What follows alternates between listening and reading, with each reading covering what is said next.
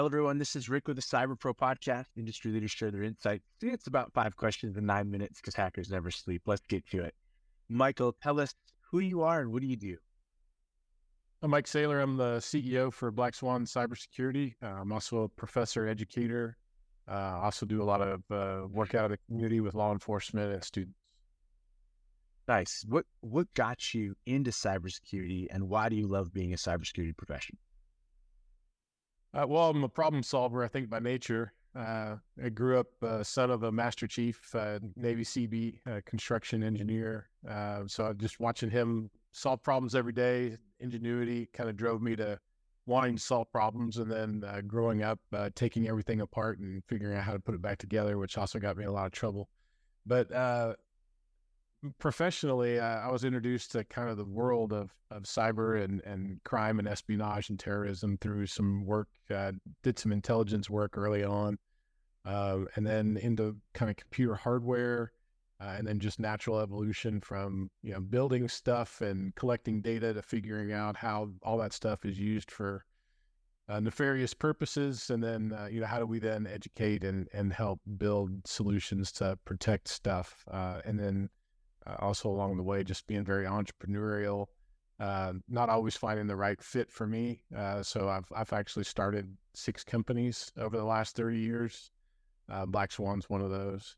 And then just trying to find like-minded people that want to help and protect and educate and collaborate. And that's what got me here. That's awesome. I'm going to throw in a softball bonus question here. 6 companies, were they all cybersecurity? And whether they were or weren't, what makes somebody want to follow an entrepreneurial path?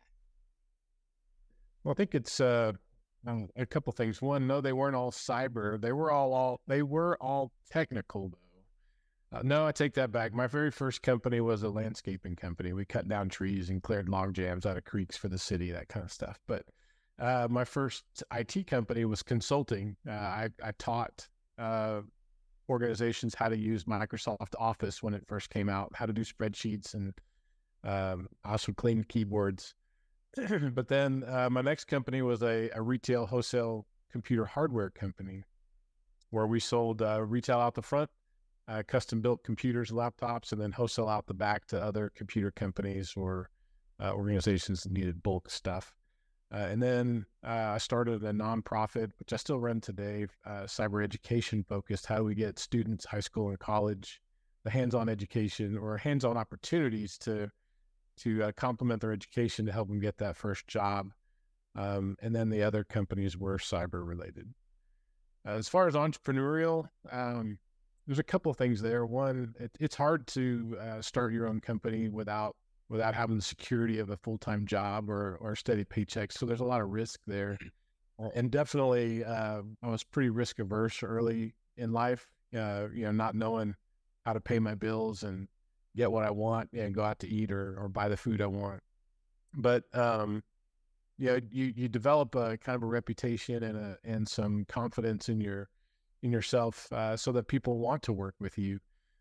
And so starting a business and having at least a small handful of people that want to work with you that like what you do made it easier for me. And then seeing both sides, the corporate world, which I've got a ton of war stories on corporate world stuff too.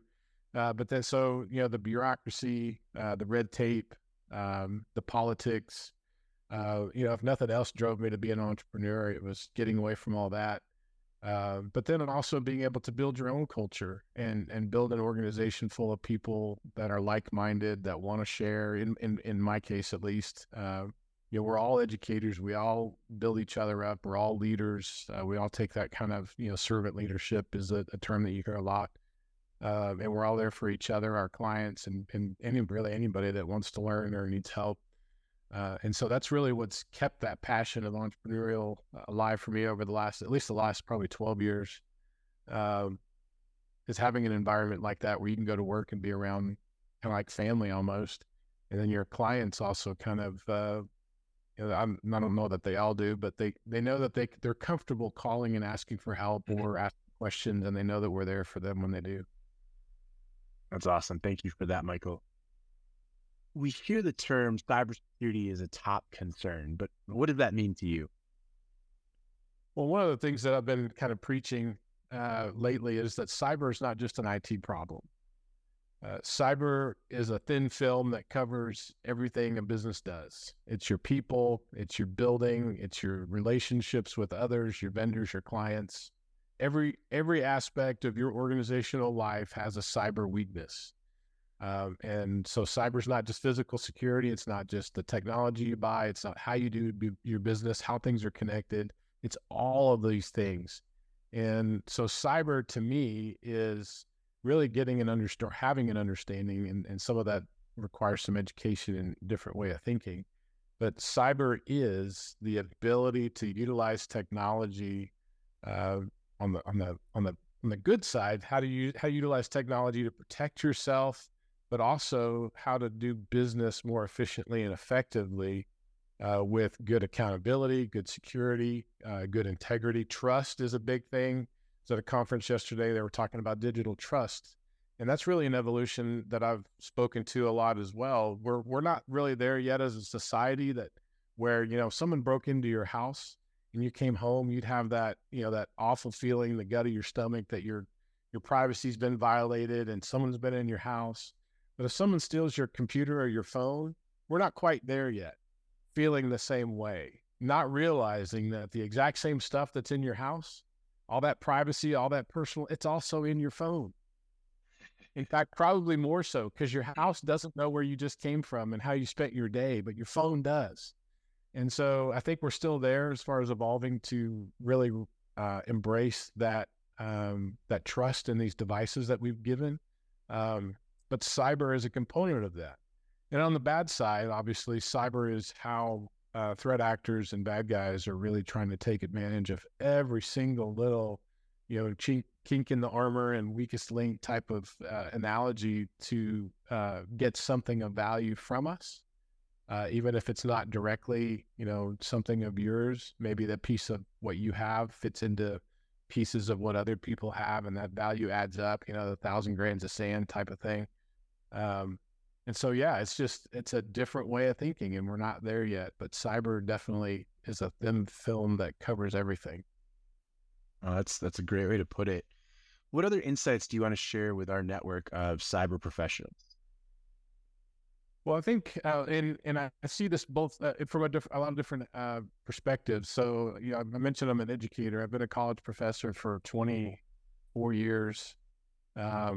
And so people that take an interest in cyber or want a career in cyber, whether they're a student or a professional that wants to change careers, there's a lot of uncertainty there. Like, what does that mean? I want a career in cyber. It's like saying I want to be a doctor. All right, so what kind of doctor? I don't know. I just see them on TV. They make a lot of money and drive nice cars.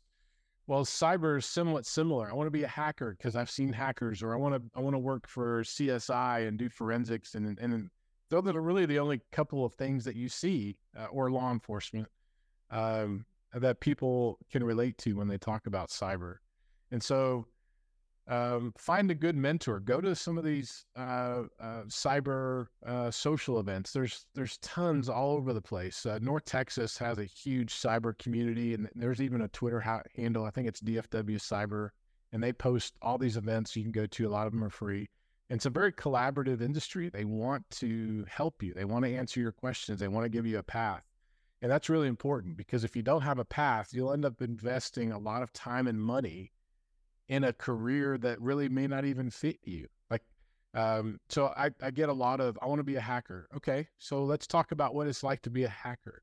It's poor life balance. It's a 5-year, at least a 5-year path to becoming recognized as an expert pen tester. And your first couple of jobs are not, Hollywood style things. You're doing research, you're doing the low level stuff, or working with someone if you have the opportunity to get a mentor, and you're working. You have to be available 24 hours a day, 7 days a week. And when you really get into a pen test, you probably won't sleep for 3 days because you don't want to stop. And you're drinking energy drinks and eating bad food. And so, if you're health conscious, at a minimum, health conscious, and you have a family, pen testing is not the life for you. Similarly, like forensics. Well, forensics is interesting too. And I think to that point, I think maybe there's a misconception too that a lot of cybersecurity is just pushing buttons on tools and they do all the work for you. And we get a lot of students that are good at the technical stuff, but then they don't want to write the report.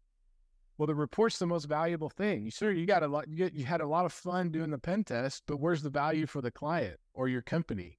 It's in the report. So if you don't want to write the report, then you can't be a pen tester. So there's a lot of documentation and procedure and stuff like that people have to follow. And so with regard to cyber and the workforce, it's not a push button job. It's not a point in time career where you finished your degree or you finished that certification or that training and you think you're done. No, tomorrow's another day. There's more stuff to learn tomorrow and you can't stop learning. You have to keep learning. Find a mentor, get involved with groups, develop a career path. Even if you're in cyber today, don't be stagnant. Look for how do I grow? What can I do tomorrow? What other things can what I know contribute to make me a more multidimensional resource to others? And I harp on this a lot. I'm actually writing my dissertation for my doctoral program on how do we solve the cyber workforce problem. There's not enough people. I think that's a misconception. There's a ton of people. There's a ton of people that went to school. They have certs. They just don't have the experience. Well, where do I get the experience? Well, what do you want to do? So there's all these unknown questions that haven't been somewhat delineated, but also there's not a standardization type structure in place for that career progression, that roadmap, that career path. So figure that out and help the next generation. So if you're in cyber today, go find someone to mentor, speak at an event, volunteer at a school, be on the advisory board of a community college, figure out a way to help the next generation get the experience and the path, so that they can backfill us or help us, so that we're not the one cyber person at the company that's working 20 hours a day because they can't find enough good people. Oh, that's awesome. And we'll have to nerd out, Michael, about dissertations. I'm on my PhD path and on servant leadership, because it's something that I was brought up with as well. So I appreciate you taking time to talk about both of those. Here's the fun question for you. Favorite piece of retro technology that just makes you smile? Retro tech. Man, there's so many that come to mind. The old plasma balls that you can touch and then light up your fingers. I love those things. Man,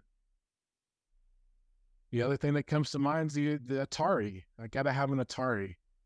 And the one button and joystick that pops out of place every time you get too aggressive in your game. I think if I could invent something today, it would be a throwback to the Atari with a more rigid and robust joystick that doesn't break. But those are the two that come to mind. Nice. Michael, thank you so much for being on the Cyber Pro podcast. Thank you. Thank you for watching the Cyber Pro podcast. Don't forget to like and subscribe so you don't miss out on new podcasts and bonus content.